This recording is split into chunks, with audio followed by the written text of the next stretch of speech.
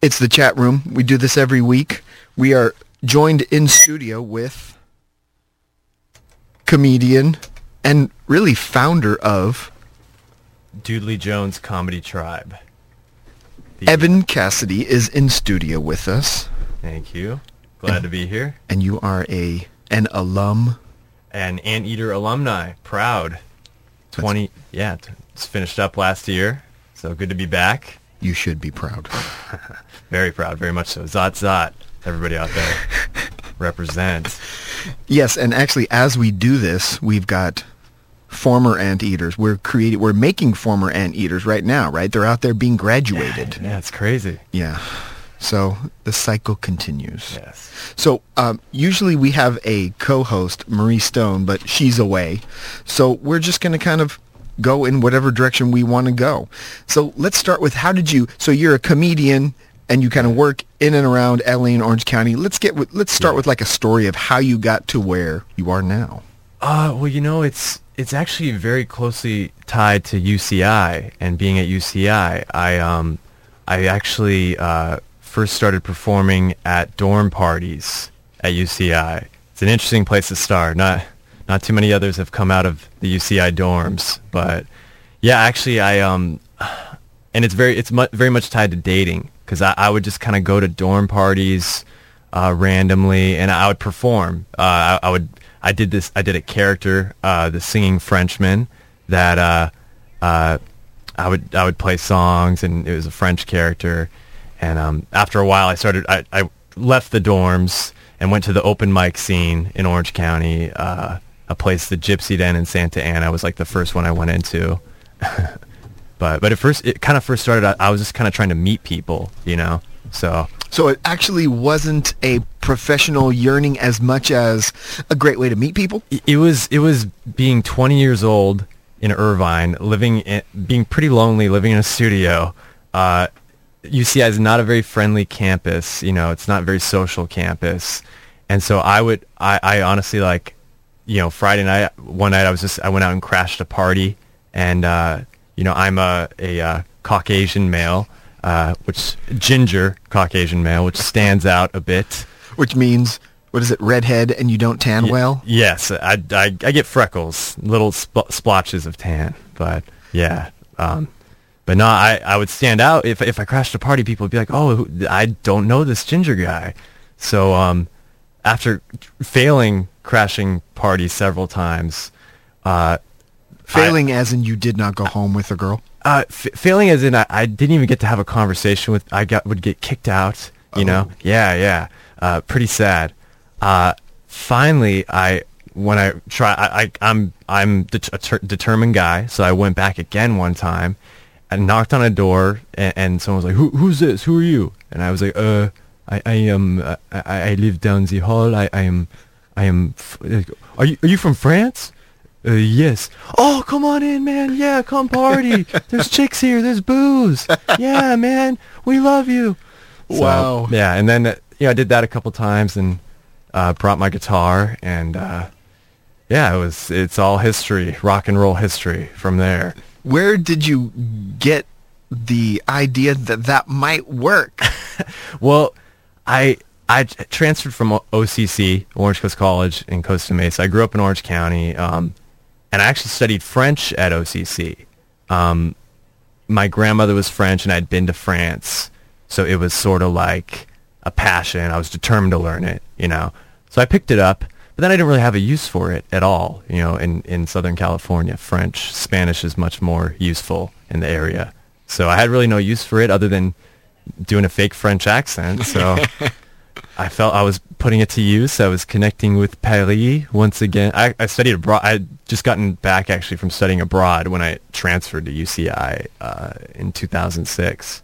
And so, yeah, I was immersed in this French culture and lonely and probably slightly schizophrenic. So So just this odd combination came together and poof. Yeah. And you're playing a French guy at parties. Yeah. Playing songs and and I'd grown up playing music. So there's actually kind of two sides of you, right? There's like a music side, comedy side, and they kind of merged now. Yeah. Well, and it's actually always kind of been like that. Like I have my record, my prolific Pocket Protectors vinyl 7-inch here. Yeah, hand that to me so later on we can throw on like a little something. That stuff's a bit brutal. So this is earlier stuff. This is what you did. Did you say you were 14? Yeah, I was probably actually 15. That was like 2002. Let's see what. Let's hope no naughty words. Yeah, the B side actually has no. You want to maybe try the B side. I think the first word on the A side is a naughty word. Yeah. There's a pentagram with the.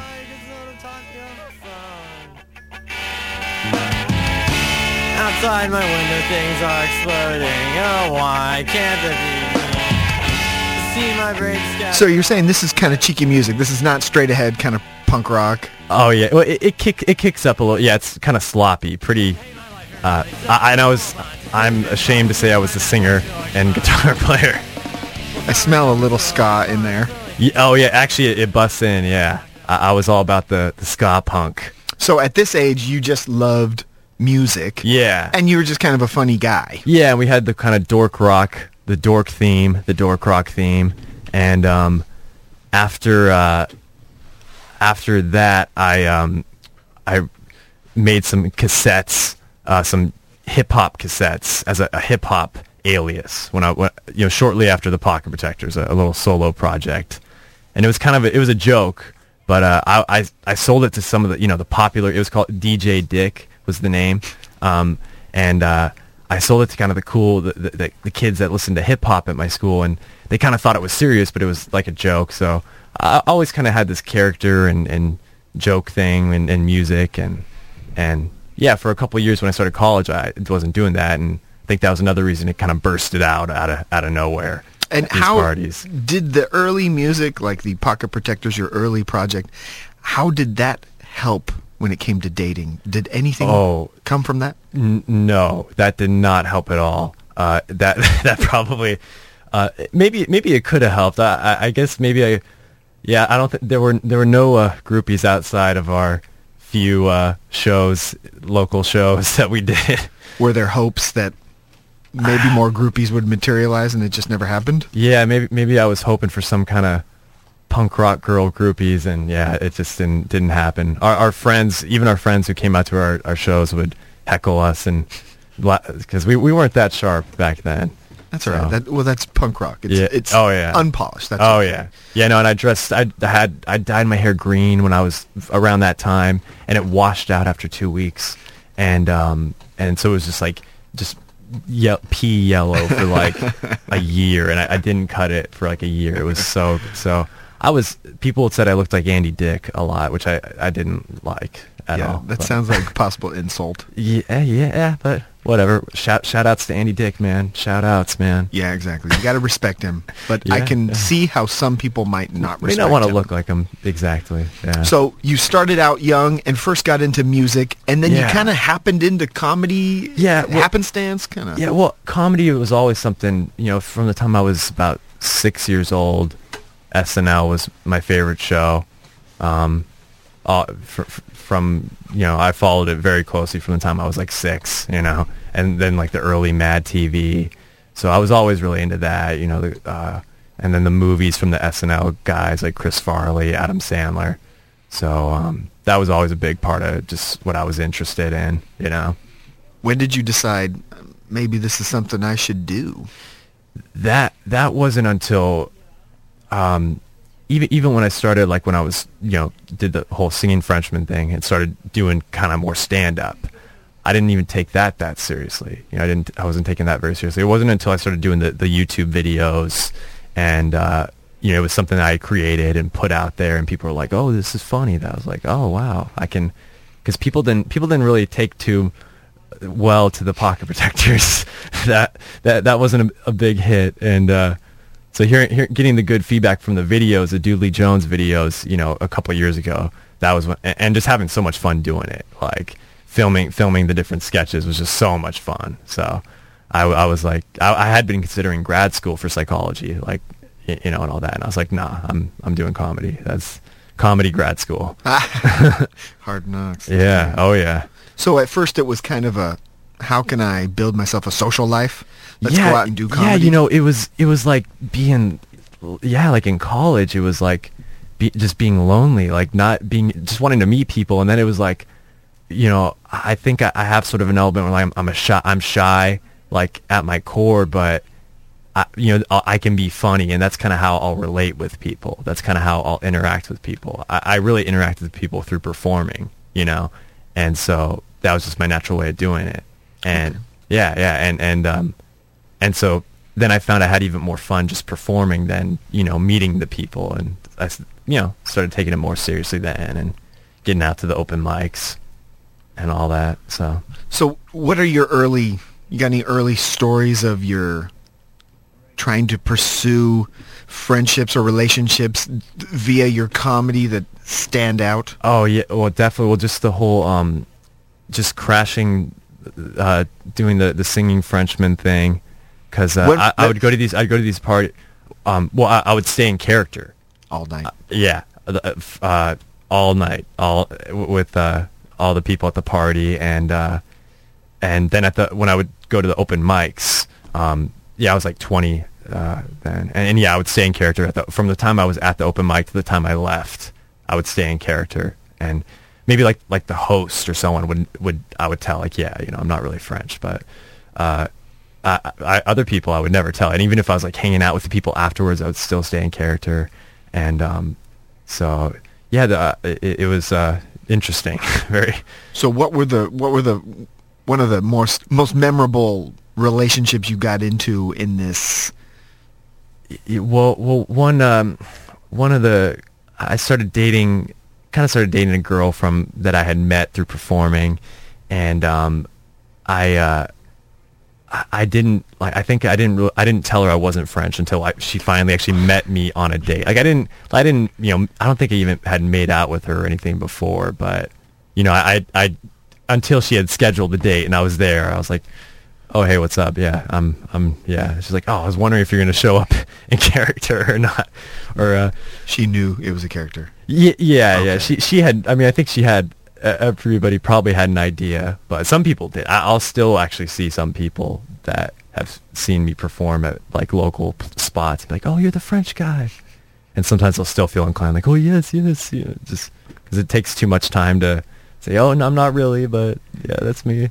Yeah, just give him the line. Yeah, and they'll go away. Yeah. So how did this relationship flourish or die? How did it go? That one, I don't think that one didn't really go much of anywhere. Now, why do you think that was? Is there something in particular about the way you kind of introduced with her? I guess, was your plan working? Was your plan working to meet the right people and to maybe meet girls? Yeah, I think in high school I was always like, I'm one of those guys where I'm really passionate. I'm really like headstrong, and I would get these deep crushes on this one single girl, and I'd be like, no, I'm really stubborn by nature. I'm Irish, got that stubbornness in my genes, and like I would just be really focused on just one girl, and I would get these crushes and whatnot, and I would be really picky when I was in high school, and I think it took me a while to kind of get over that, until I got just kind of.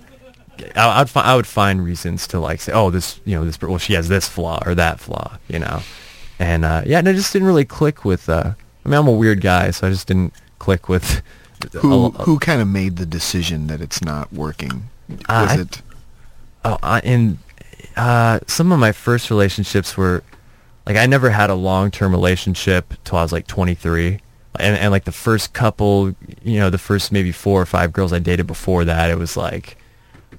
Couple weeks or 2 months, and it usually never. It would just we just went our separate ways and just didn't really talk to each other anymore. Or, it wasn't no official thing. Like, what would an early Evan Cassidy 2-week relationship look like? Oh, it was long walks on the beach, trips to Rio, but it was just so short lived. Shallow. Actually, probably pretty shallow. me taking out a girl, hanging out with her a couple times, and where would you take her?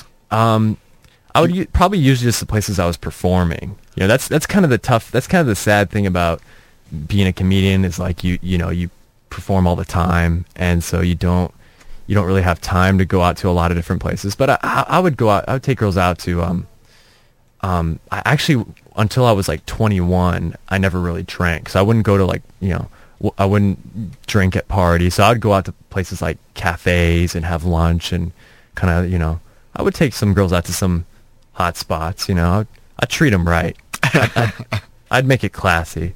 And I think actually when I was younger, like, a lot of college girls, they just kind of want to party. And since I didn't really drink, I think it would be really stale on dates I would take girls out on. We'd go to coffee shops during the day and be like, this is boring. This guy's weird. Have you heard that feedback? This is boring. I haven't. That's just the voices in my head. What do basically. they say? Do they give you any verbal feedback? Gosh, it's yeah. I mean, I'm probably like making it sound more awkward than it was, but I just remember for me, I was raised. I'm Irish. I was raised Catholic, and so I think it took a long time. I stopped going to church when I was like 14, 15. I got super punk rock, too punk for my own good, But I think it took me a while to like, disassociate the like, oh, sex before marriage, sex is bad, So I think when I was younger, it was like, oh, you find a girl, you find a girl to marry you, that's just what it is, and you stay, you don't get divorced, you stay. And then when I was 15 is like, oh no, that there's differences, there's other options in life than just that, So it was at an early age that you realized that maybe the catch a girl, marry her, be with her the rest of your life wasn't going to turn out? Yeah, I think in the back of my mind, I still held on to that Catholic guilt is a very, oh man. Some serious guilt? Yeah, oh yeah, that stuff is hardcore, man. It's hard to wean off of, but yeah, no, I was such an awkward guy. I mean, I think anyone that has to go out in character and to meet people has to be pretty awkward. She's looking at me like, yeah, this guy is very awkward. I think what it tends to be is everybody has a persona that they put on. Well, they just call it their personality. I totally agree. I definitely agree, because it's funny. I would meet people at parties that were just, girls like, oh yeah, we're drinking shots. It's like you can't really connect with someone, with Sally, who's, yeah, let's get messed up, yeah. And I mean, and it was funny because a lot of people, when I would do this Frenchman bit, they would say, you're not really French, you're lying, you're lying, and like you're faking it, but it was like I felt like I was being realer than a lot of the people that I met. Yeah, they're faking it too. Yeah, totally. Does your voice really sound like that? Like these girls with their oh my god. That's how it sounds to me. That's my that is how it sounds. But I guess my question is that the way she would naturally talk? Oh, is she not also putting on an accent, a little act? That's exactly what I think. That's so how I see it seems like you're maybe healthier that you can at least admit, all right, I got some issues, I'm going to do a character. Yeah, maybe I'm healthier in the fact that I know I'm insane. I know that I'm pretty far gone. I think if you know that you're insane, there's a limit to it, whereas if you don't think you're insane and you think everyone else is insane, I think that might be true insanity. Yeah, I think you're maybe not less insane, you're just less dangerous. Because when you start hearing the voices, you can be like, okay, Mom, I need a ride over to the facilities. Whereas I need drugs. Yeah, yeah. It's a little. I think you can be a little more humbler if you look at your own weaknesses and insanities. So going from the crashing parties as a Frenchman, moving up to like comedy, how has your interactions with women changed now? You drink now, right? So that's one thing. Yeah. I'm like, I have a love-hate relationship with drinking. I haven't drunk in a while. I'll take like 6 months and not drink, and then I will drink. And so I'm pretty mellow with that. But for the last 3 years, actually, I've been in a committed relationship. It was like I was kind of like before, when I was like up until I was like 23, I was out there trying to meet chicks and stuff, but the past 3 years I was in a relationship, so I was totally kind of, and that was actually when I got more serious about comedy. Do you think there's a connection, like once the relationship thing, something happened? Yeah, I think I think there is like I don't know. I mean, I think a lot of people at my age can get caught. You can only have one addiction, I feel like, and my addiction is comedy. And so there's some people are addicted to drugs, women, whatever, and if you kind of just have you have your relationship here, you have your passion here. I think that's helpful. That helped me kind of get serious and about my priorities, without a doubt. Serious about comedy. So once you had a relationship, did life as a comedian seem easier, or do you have no reference? Well, it's interesting because I actually, like I said, I was planning grad school when I first met my girlfriend. I was planning to go to grad school for psychology. That was my goal. I was all about it. I wanted to be a professor, and I was playing some music then as well, but I wasn't really doing as much comedy then. Maybe like every couple times a month I'd do an open mic, but then when I started doing the videos at that point in time, that was like early 2010, and then when I started doing the videos, that was when I was like, oh, okay, this is it. I'm all about the comedy. So my girlfriend had to kind of adjust to that. Oh, I'm going to go to grad school and have a job probably soon, to I'm going to be a comedian and be broke forever and perform 11 times a week. So that must have been quite a shock to the little unit that you were creating. It kind of, it's there's a little drama there, but yeah, it definitely caused a couple breakups back and forth, and but she was very supportive, and that was actually very helpful to have someone. She put up with. I'm a difficult guy, and she put up with quite a bit. But I started because over the past year, I've just I perform about I perform every day. Somewhere. Sometimes 10, 11 times a week. So it's gnarly. It's it's a lot to put up with. If you were to give me like a survey of the landscape, the dating landscape for other comedians, what are their kind of unique issues that you've come across? Yeah, I think well, for guys starting out, if you're at comedy shows performing, comedy is very dominated by males. So like if you're performing at an open mic, it's 20 dudes, talking about things that relate to dudes, so it kind of chases women away. The subject matter of a lot of amateur comedy is not very attractive to women. So yeah, it's not an easy. I think being a musician, it's like if you pick up a guitar, like you're a rock star. It's like, oh, play Oasis, but no one wants to hear your bathroom jokes at an open mic. Girls aren't that interested in that.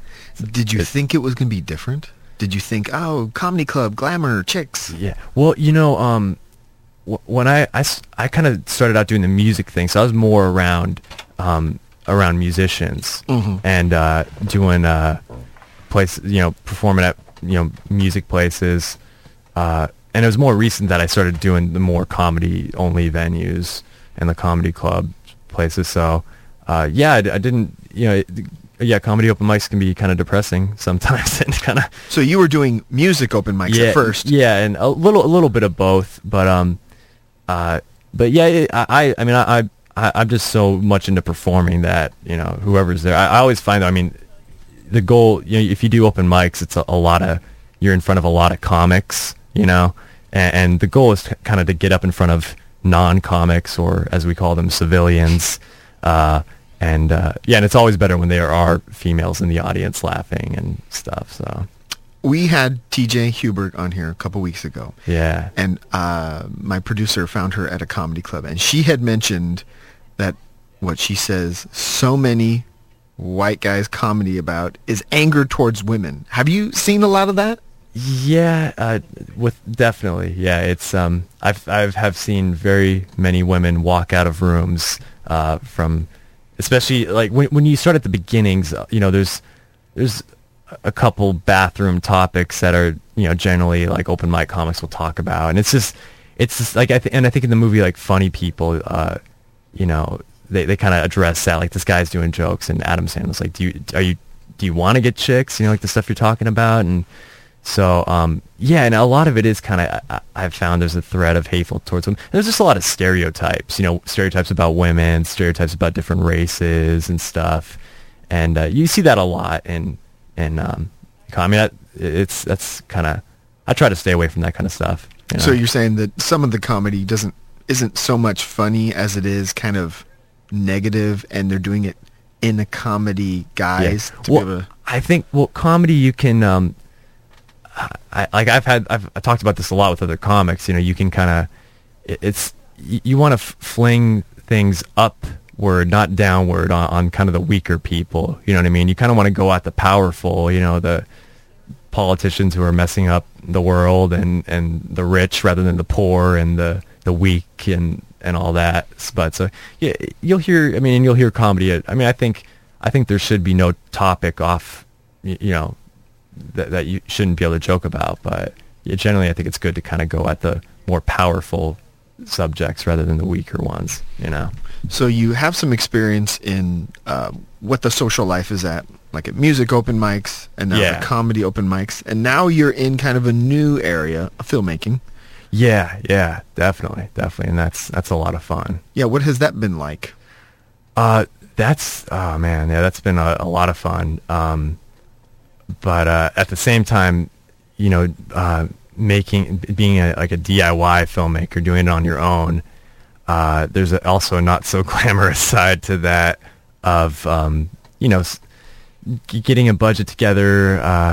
I mean, just over the past year, I've sold a lot. Let's just say I've sold a lot of possessions to get dinosaur sweaters and bottles of NyQuil for videos. Yeah.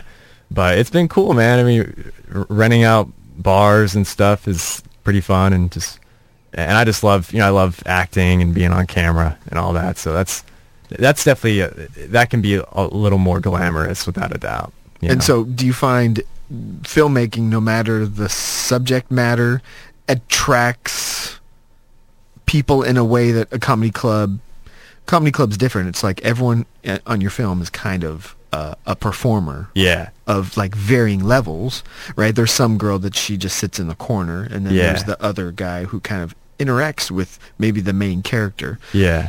So, are you kind of leaning toward doing more of that? I kind of look at comedy as it's like a country. I have really weird analogies, but for me, comedy, it's like a country, and I'm hitting it. I'm trying to invade it on the video, the YouTube frontier, the stand-up frontier, the podcast frontier. I've been producing a podcast with another Orange County comedian, Duke Fightmaster, called Duke's World. Shout out to Duke Fightmaster, another really funny guy. And so yeah, I think you gotta be doing a little bit of everything to kind of make some progress. You know, podcasts, videos, acting, and so I kind of just see it as comedy. You know, I just like to stay busy with it. But I definitely like the videos a lot. Hoping to do some more videos pretty soon. Do you think you would have had maybe the strength or the inner drive to do these things had you not had a relationship of some type? Do you think that played into your ability to really stretch and do these risky things? Yeah, I think I developed a level of confidence being in a relationship, definitely, and definitely, like, you know, being in love and all. You know, you think about yourself and you think about your priorities, like what is valuable, what means something to you, and so yeah, that definitely contributed to it, and yeah, it just, I think a big part with like pursuing your passions is just having the guts to do it. You know, being, you know, you got to be willing to take the risk and believing in yourself. That's really a big part of it. And so when you're in a relationship, you have someone that kind of does implicitly, you'd assume they believe in you. Yeah, definitely. Yeah, I think that I definitely had a lot of support. And maybe at first there was a little, however, though, a little reaction to, oh wait, you're not going to grad school. What's this all about? You're gonna be a comedian? What? So, but Yeah, which I think can even be a little good, because it's like I think you gotta know that you're serious about it. Comedy's a very serious thing. I want everybody out there to know it's not about jokes. It's about being extremely serious. No joking whatsoever. I think I scared you guys. It's life and death. Yes. Yeah. So I guess I'm feeling that maybe around the time when you and your girlfriend were a thing, something happened within you where like, oh, grad school doesn't look so... Yeah. Because grad school would have been a very structured environment. Yeah, definitely. And suddenly you have this, what I see as a strength, a source of strength. Like when you couple with someone, there's something happens. Yeah. And then you're like, oh, okay, now that I have this, I feel like I can pursue this more difficult thing. Definitely. Yeah, and I think also when... if guys, when they're in their early 20s, it's like for them, meeting chicks is a high priority or whatever, and so it's easy, I think, to get caught up with that whole thing, and which I think was kind of happening when I was younger. I was, I'd be out at, I'd be performing at those parties and trying to meet people, and so so I placed an importance on all that, and but then in the back of my mind, it was kind of like, I kind of had more fun performing for the party than actually meeting the different girls and stuff. And so that kind of did ring a bell in the back of my mind. You know what I mean? But yeah, I guess I just didn't have that confidence yet. So yeah, I definitely think going down the path of being in a relationship and just maturing as well, I think, kind of growing up a little bit had a lot to do with that. What was the thing, like, let's say back younger, Evan, what was the thing that you thought you would get from having a girlfriend? It seems like people have these conceptions of it being a big deal and it's important. Did you ever think about, like, okay, well, what is it? Is it the making out? Is it that I get to touch her under her, bra? What was it? What was the thing that seemed important to you about girls?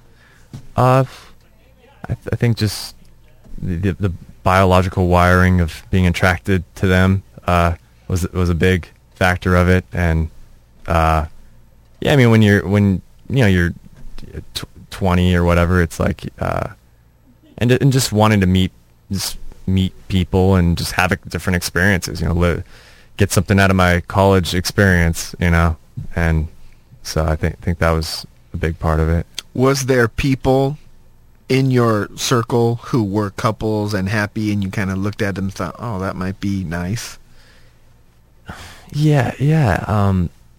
Actually, I think, it's like when I was younger, like 20, I was kind of, I think I thought, oh, I don't really want to be in a relationship. I just wanted to, sleep around or whatever and meet chicks. And how did you come up with that conception? It's interesting that you thought, okay. Yeah, I think actually, like, I thought it was funny because I ended up being that guy in a relationship, but I kind of first looked at couples as like, oh, those guys aren't happy. Look at them. They're sitting there at, not talking at the coffee shop, and they look so miserable. That girl wants to be with me. She doesn't want to be with that guy. She's totally looking over at me.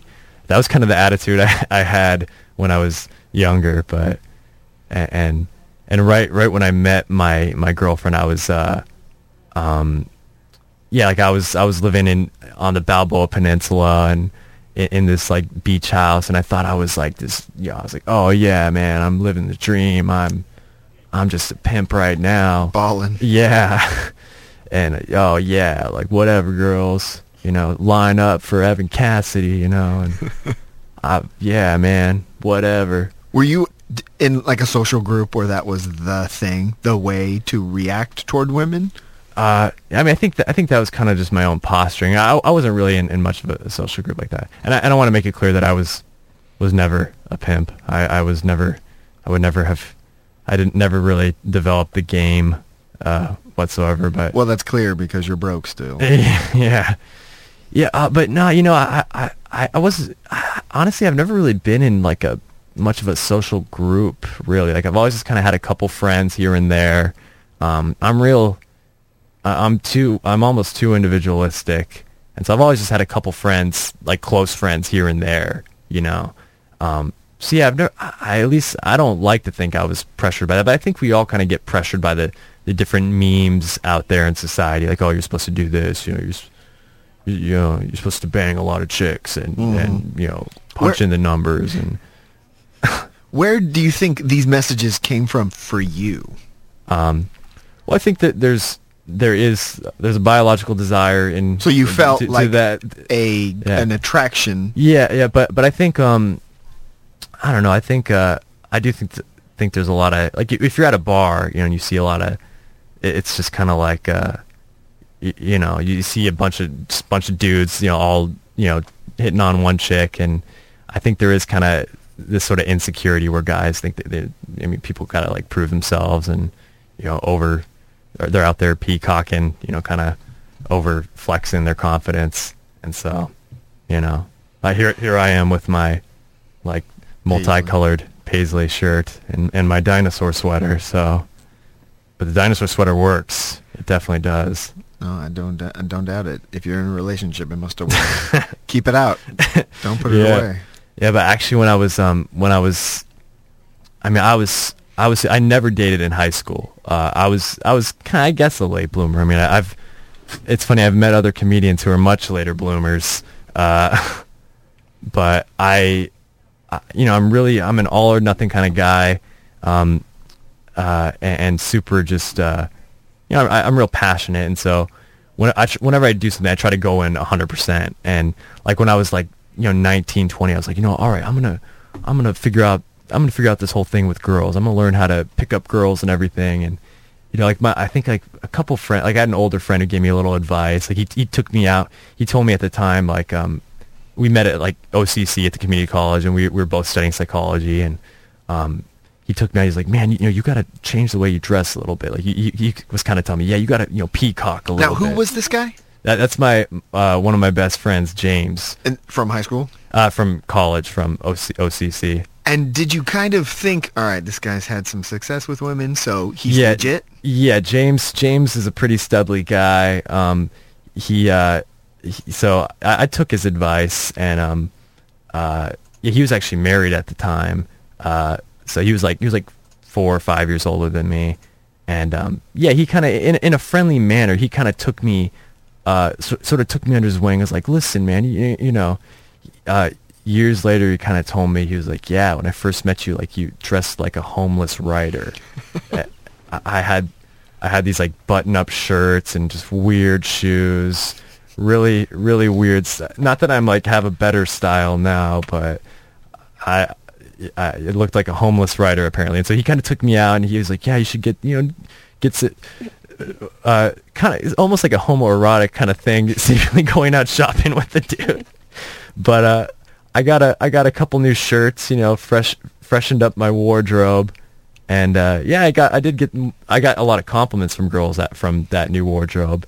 And I kind of like, my uncle kind of gave me some advice. He was like, he's like, you should go up to any attractive girl, whether it's at Starbucks or and talk to her wherever it is. And I was like, oh, I'm gonna do that, okay.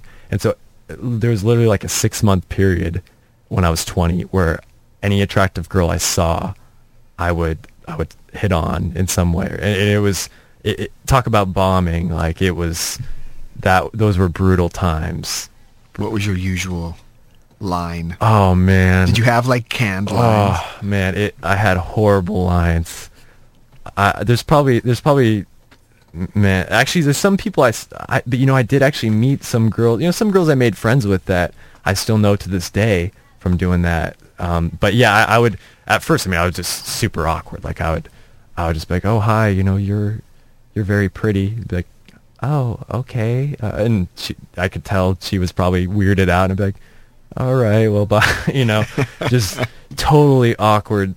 But I kind of, even then, like, I interact with people through humor, and so I would just come up with weird things to say to people, and I remember there was a table full, actually at the UCI Starbucks here, there was a table full of like sorority girls or something, and I went up to them and I was like, I said something really lame, and I used this one over and over again actually because I just had fun with it. I said something like, "Oh, is this?" There was like 5 girls, and I was like, "Is this the Beautiful Girls Club?"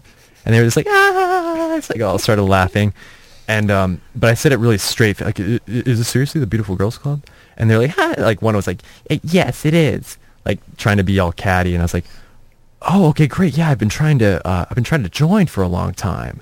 Like I'm trying to learn about that." And she's like, "Oh yeah, you have to be a girl. You have to be a beautiful girl." I was like, and we got into this dialogue about the Beautiful Girls Club for like 10 minutes, and I said, I think I was like, "Oh, well, I read in the charter that if you're invited by a beautiful girl, even if you're a dude, you can join the club, So if you could just give me, I think I need one of your phone numbers to do it, just something super creepy like that."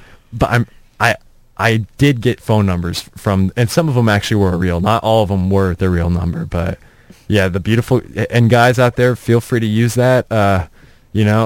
That's pretty clever, actually. Is that on your own, or is this something you kind of edited or formatted for your own that you heard from someone? I literally came up with that. I guess I had never taken an improv class then, but I was kind of improving it, and yeah, I had this dialogue, and this girl was like, "Oh, you have to be a beautiful girl to join." I was like, "Oh, well, you could be." I read in the charter you could be invited, and they just kind of played along with it. So you made that off the cuff one time. Yeah, and the girl that I was saying it to kind of fed me some stuff. She's like, "Oh, well, yeah, you can join if you do this or that," and so then I used that line quite a bit. There's probably a lot of Anteater alumni who heard that line, that dialogue, and some of them gave me their phone number.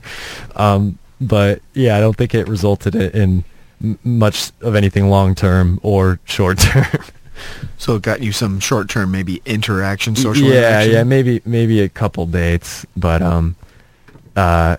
yeah. Also, one time I was, I met a lot of different girls, and because I was literally talking to every attractive girl I met, and when I would meet a girl, I'd try to, sometimes in the back of my head, I found like a lot of common white girl names are Sarah, Amanda, Allison, and I was like, I could almost, like when I'd meet a girl, I'd almost be able to guess.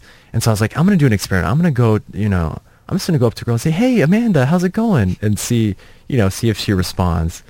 And so at the Albertsons, one time I went, there was it was a cute girl. I was like, "Oh, hey, Amanda, how's it going?" And she's like, "Oh, good." And just kind of was standing there and smiling. And so I was like, yeah, I remember from class. She's like, "Oh, yeah." She was like, looked kind of confused, but she's like, "Yeah, which class was it?" And I was like, in my head, I was like, "Oh God, her name actually is Amanda. Come up with something clever, Evan." It was the biology class. And it's just kind of like, and I was like, "Oh no," her head tilt indicates she has not taken a biology class. And I don't even remember what she said after that, but I just remember that it became just increasing, like the awkwardness just increased to like the maximum level, and I just finally walked away and let her be. But yeah, it was pretty awkward, kind of. Well, it seems like you actually were doing it in a creative way, though. Yes, it was. I was like, kind of improving and just being, I think I like to kind of just keep, I'm a shy guy, I think, at my core, but then the humor is the way I interact with people. So I'm either performing or I'm not. I'm just, not talking to people. And so if I'm gonna talk to people, it's gonna be like, at least at that time, it was gonna be performing. And I mean, I think I'm a lot more comfortable now as I've aged and everything, just, meeting people and with, just doing comedy, like, networking and stuff. Like, I feel comfortable now talking to people, and so it helped, really. Yeah, totally. Like totally. Throwing yourself into this 6-month, maybe hell week or hell month or hell half year. Yeah, boot camp. Did my own boot camp on myself, and now you're more comfortable with everybody. Totally. Yeah, and and I guess doing the whole Frenchman thing, it was a good icebreaker, and I even met a lot of people like that. I always kind of fell in the trap though, where it was like, I would meet people at parties, and eventually I would reveal to them, oh yeah, I'm not really French. They'd be like, oh wow, either some knew, some didn't. But then people would be like, they didn't. I get to know people, then be like, no, do the Frenchman. Come to the party though and do the Frenchman. It was kind of like, are you friends with me or with Robert, the Frenchman? So yeah, and that's I do like now at this time. I like to kind of keep a social life separate from sort of the comedy thing. Like I don't like to always be on, staying in character. That can be a little tiring. So it got you going, but you found that it's not sustainable, really, right? You do need to kind of be yourself, at some point. Yeah, totally. I think it was good. I think like when I would go places and stay in character. Actually, like the first show I ever did at the Irvine Improv, there was a competition, like a local OC comedy competition, and I actually worked at the Coffee Bean next door at that time, as Evan, I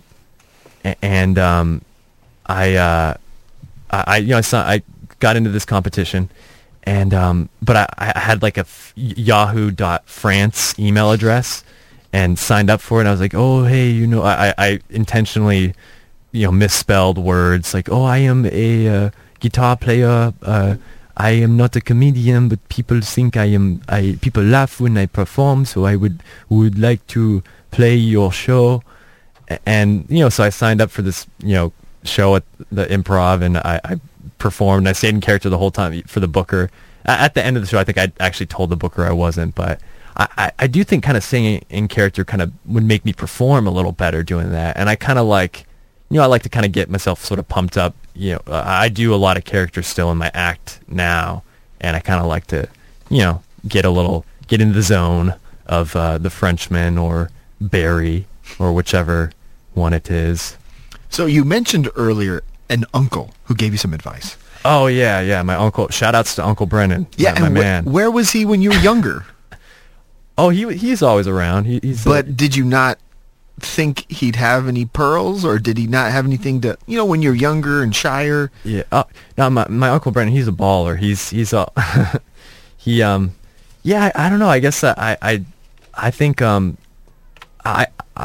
he had a lot of like Christmas. His girlfriend was Italian, really really awesome woman, and she always had these get-togethers. They had a lot of get-togethers where they'd make just amazing Italian food, and a lot of, some beautiful Italian girlfriends of hers were there, and so I would go to a lot of. At that time, I went to a lot of those parties, and my uncle would kind of just, he gave me some tips and stuff, and he'd be like, don't. And I always hung on to that, and my dad kind of.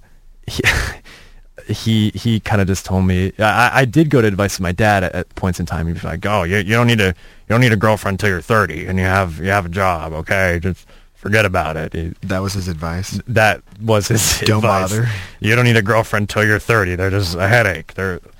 So your Uncle Brennan had some tips on how to get. Yeah, I guess my Uncle Brennan was maybe a little more romantic than my dad, but my dad's a baller as well, without a doubt.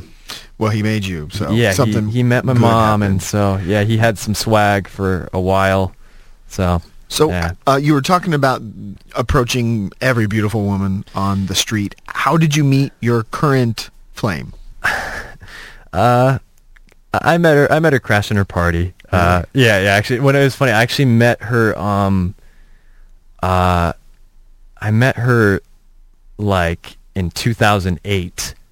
I randomly like crashed her party and performed as the Frenchman, and then I didn't see her again until a year later. I don't even think I even got a chance to talk to her that time. But then a year later, I again, probably close to the same date, crashed a party in the same apartment, and then I actually got to talk to her and meet her and talk to her on Facebook.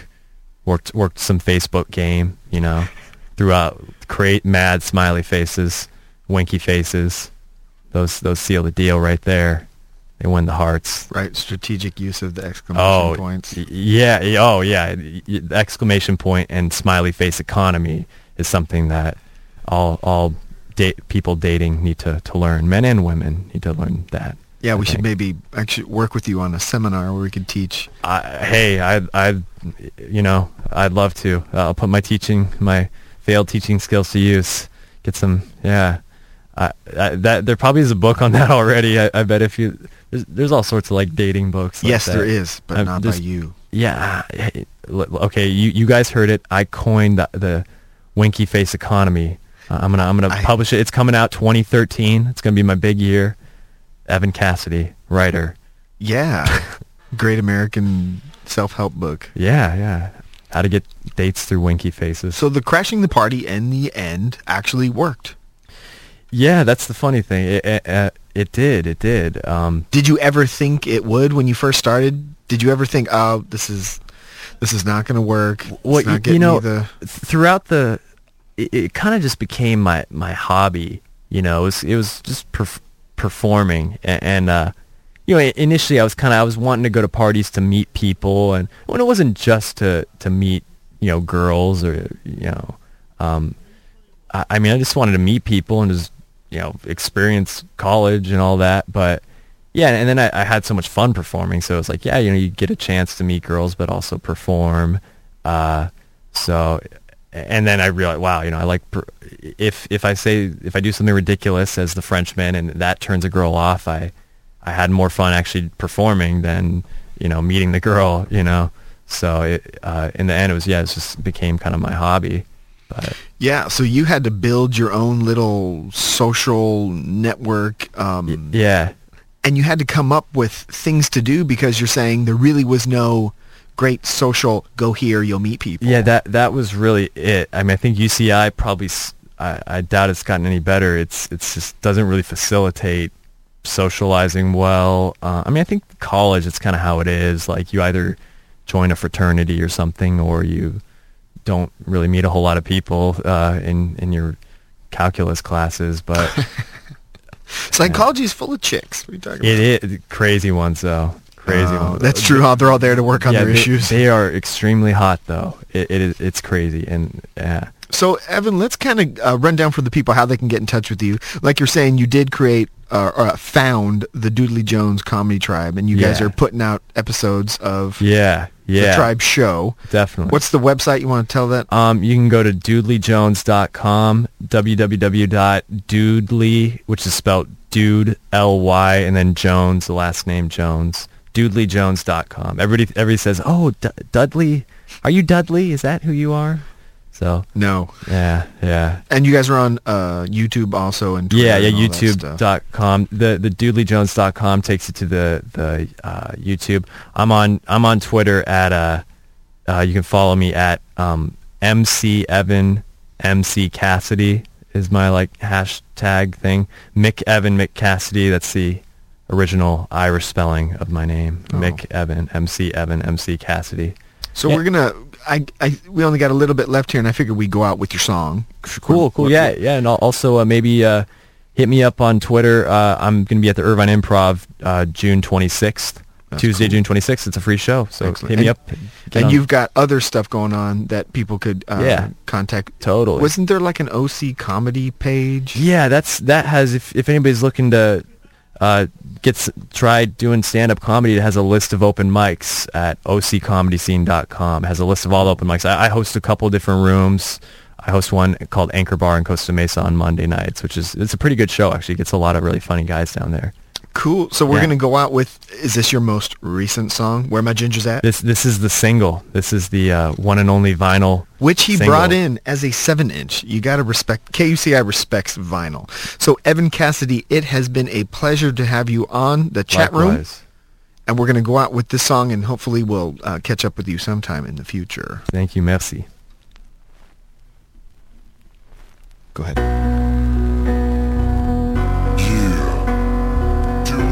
We're gonna. All right.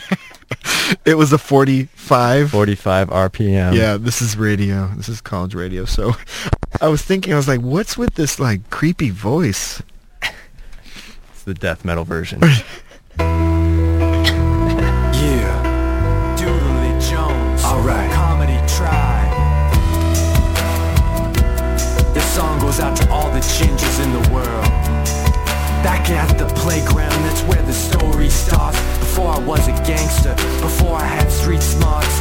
First day of kindergarten I remember. In the sandbox the first time I was called a ginger. Fast forward to my 3rd grade math class, trying to get through the day and make time pass. I was staring down at my watch, 9 a.m. when Stacey Jones called me by your crotch. Where my gingers at? Where my gingers at? We standing proud, what you gonna do about that? Yeah, we ain't running. 8. I deliver your son